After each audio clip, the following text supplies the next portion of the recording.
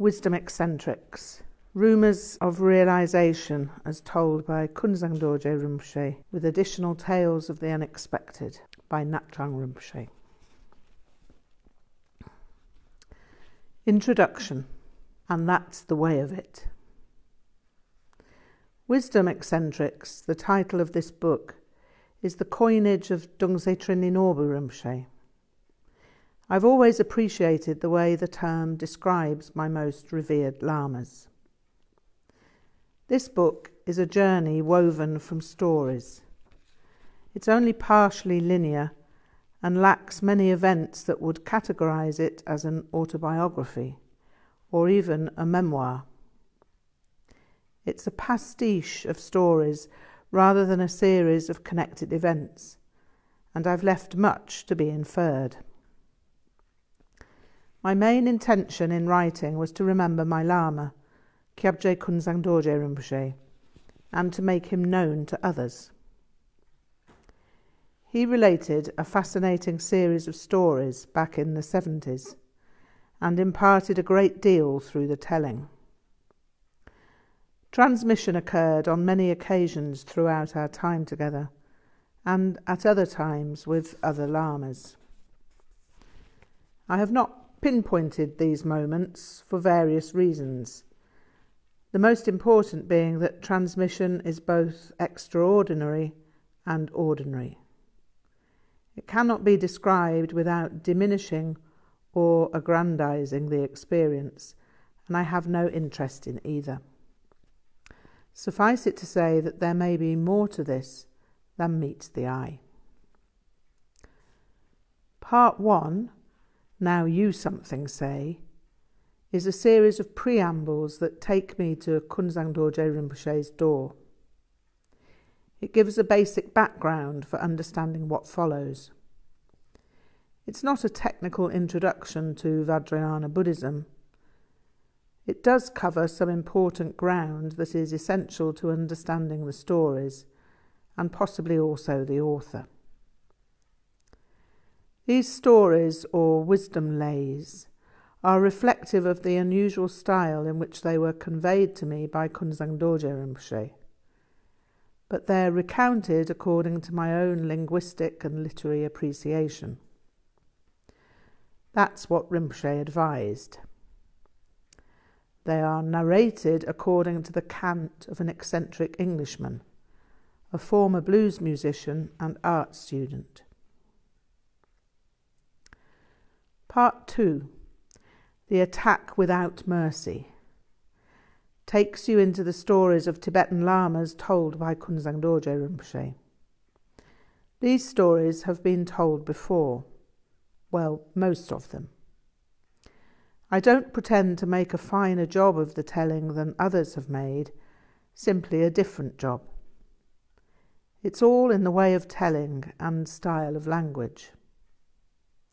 And that's the way of it, as storyteller Shivam O'Brien often concluded his Irish legends of Finn McCool.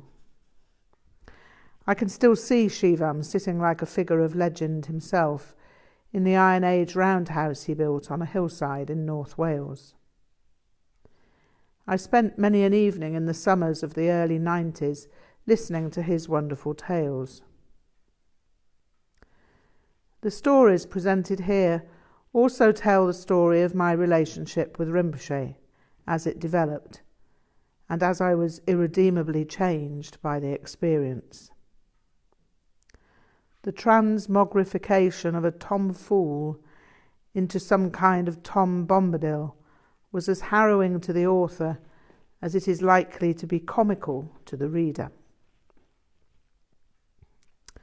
Part 3, This is Strange, mainly concerns Kordong Terchen Tulku Chhi'méd Rig'dzin Rinpoche, and the stories are quite personal, sometimes entirely bizarre. Chhi'méd Rig'dzin Rinpoche was many times larger than life, and those he attracted as students were also somewhat larger than life. I've changed the names of the characters, apart from Chhi'méd Rig'dzin Rinpoche, in order to avoid ruffling anyone's feathers. My intention is to portray a gestalt, not to malign anyone. Aside from accounts concerning Chhi'méd Rig'dzin Rinpoche, I have a few of my own stories to tell, concerning my time in the Himalayas and other places. These stories provide a picture, albeit a highly subjective one, of how Buddhism has been misunderstood in the West. I felt obliged to say something on this subject, as Künzang Dorje Rinpoche always emphasized that Tibetan culture and Vajrayana were not necessarily the same. I would point out, in similar vein, that Buddhism and psychotherapy are not, in some instances, even remotely similar. Wisdom eccentrics are probably as popular as they ever were, as persons who appear on the printed page. But unlike in old Tibet, where they were accurately understood, the West tends to shroud them in all manner of misconceptions. Part 4, Tales from Somewhere Beyond Time, sees me reunited with Kyabje Künzang Dorje Rinpoche and introduces Khandro Dechen, my wife, and Sangyum. It takes the history up to the passing and parinirvana of Rinpoche. There were stories here too, but they are not followed by interrogation as were the previous stories.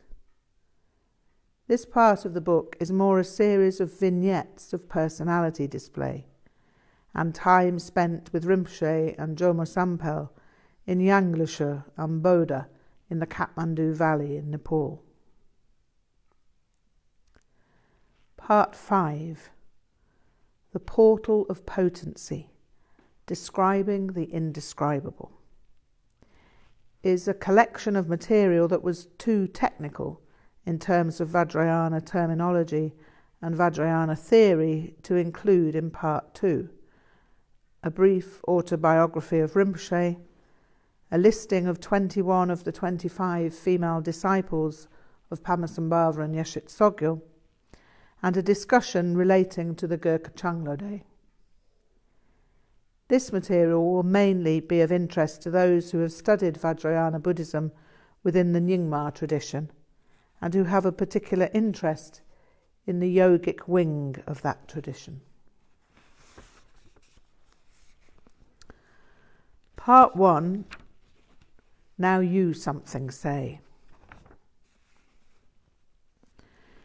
Kyabje Künzang Dorje Rinpoche told me, Vajrayana is not ordinary, and so ordinary language cannot be used. Vajrayana is the poetry of existence beyond space and time. Vajrayana is every art, and you must be practicing every art. If you do not practice every art, how can you know the elements?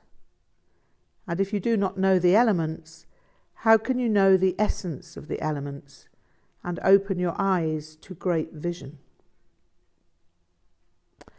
Art has therefore been my life in every sense, as far as I can make that possible. This book is a symbol of my gratitude to Rinpoche for making that obvious to me.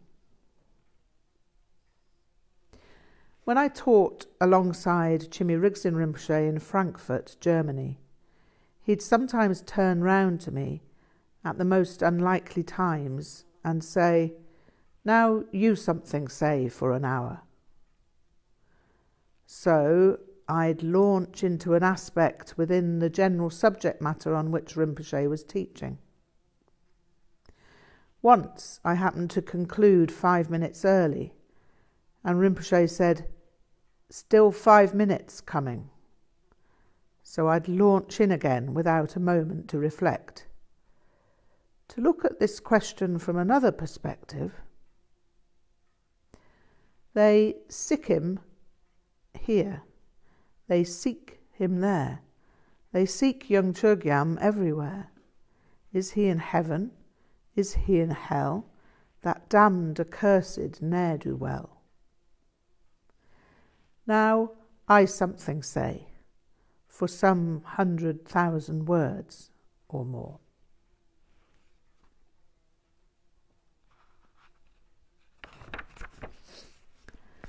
Chapter 1. The Language of the Lays. Every Lama with whom I've studied has been a raconteur. It's an integral aspect of the role. This book describes the evolution of my experience in that role. You'll either excuse my language or not, but I've decided to write in the vernacular. I'm going to write as if I were speaking personally with friends or students. It'll give you an idea of the person who's writing and how he sees the world. The experience I bring to relating these lays comes from a lifetime's committed involvement with Nyingma Vajrayana Buddhism. That experience is what it is, neither elevated nor completely demented, neither realised nor too viciously deranged. My writing style is also what it is, neither eloquently polished nor linguistically stunted, neither academically erudite nor illiterate. I'm informed by the language of my times and by the literature I've read, from Ted Hughes and Allen Ginsberg back to Shakespeare and Chaucer. I'm influenced by having a self-made man as a father. He was the youngest son of an elderly father who lacked the resources to set him up in life. A pattern continued with my father's own sons. My father thus began his working life at 14 as a docker in Chatham, Kent. After a year, he misrepresented his age and joined the army as a private soldier. He was made up to the rank of major after obtaining engineering qualifications. He did well for himself in the army, but he was never socially accepted by other officers. He was a wartime major. Social estrangement and strain of work retired him with a heart condition in 1952. He found himself in Aldershot, home of the British Army, where he secured a civilian post as a quantity surveyor attached to the Ministry of Works. His name was Jesse Ernest, Jesse after Jesse James, and Ernest after the importance of being earnest.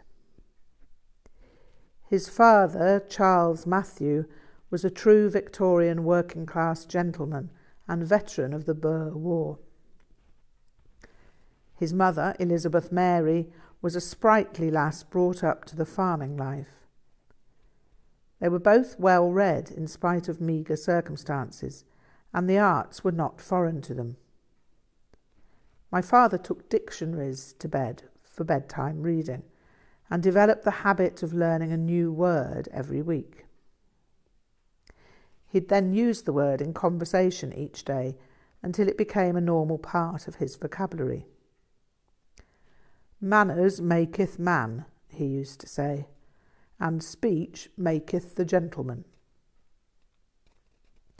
My mother, Renata Maria Frieda Louisa Schubert, was born when her father was 50, and strangely enough I followed suit, my father being born in 1902 and my appearing in 1952.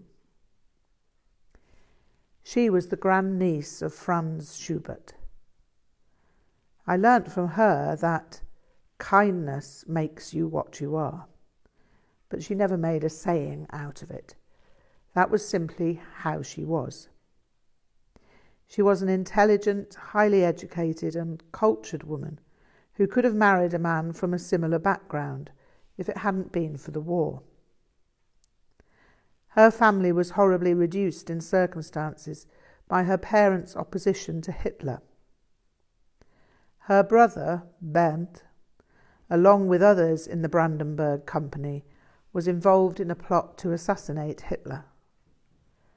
The plot was discovered, and the whole company was sent to the Russian front, where he and all his company died on 19th of December 1943. Her mother had to escape to Denmark till the war ended, as she'd been implicated due to the help she'd given to Jewish families.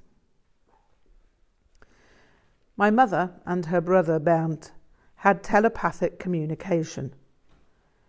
They used to play a game where she'd stare into his eyes and know what card he had picked from a deck. When Bernd died, my mother fell unconscious and had cuts and bruises where her brother had wounds. My grandmother, on my mother's side, had premonitions which always proved true. I believe this because neither lady was given to flights of fancy. My mother only mentioned it when I started talking about Tibet.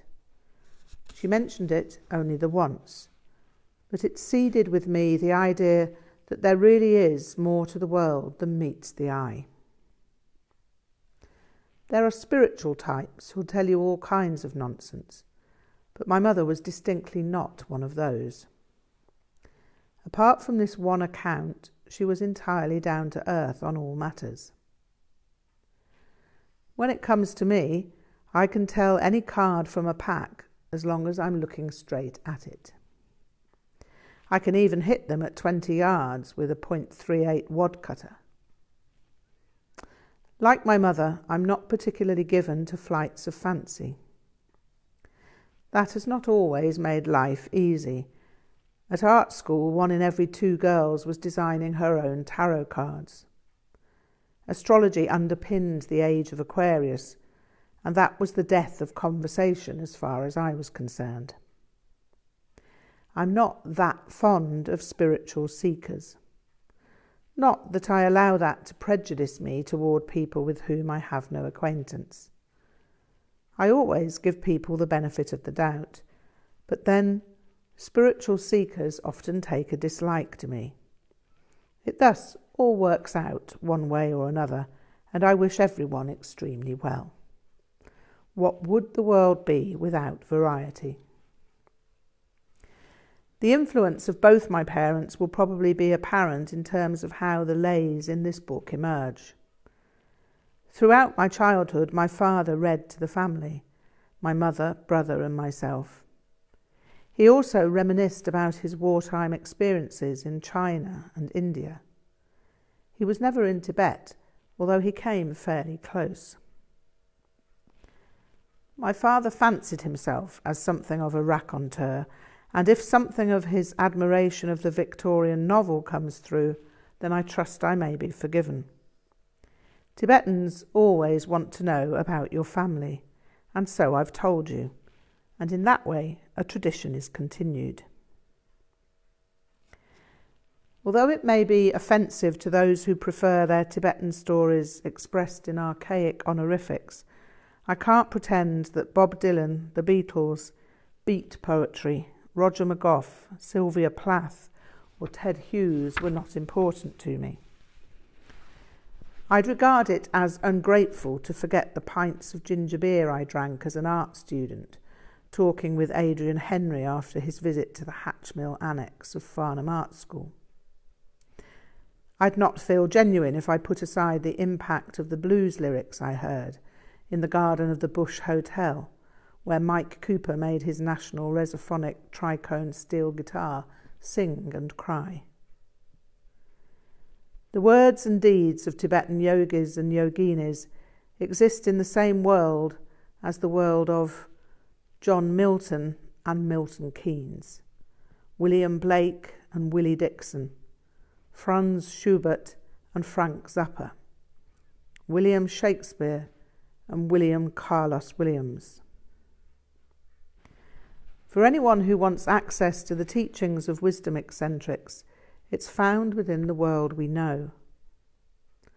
Trying to find it in a land of snows you may never see is impractical. Even to look to India for wisdom eccentrics is no longer as possible as it was in the 1970s. Those days are more or less gone. The non-dual inspiration, however, remains, often in unexpected places, such as upstate New York or the Santa Cruz Mountains.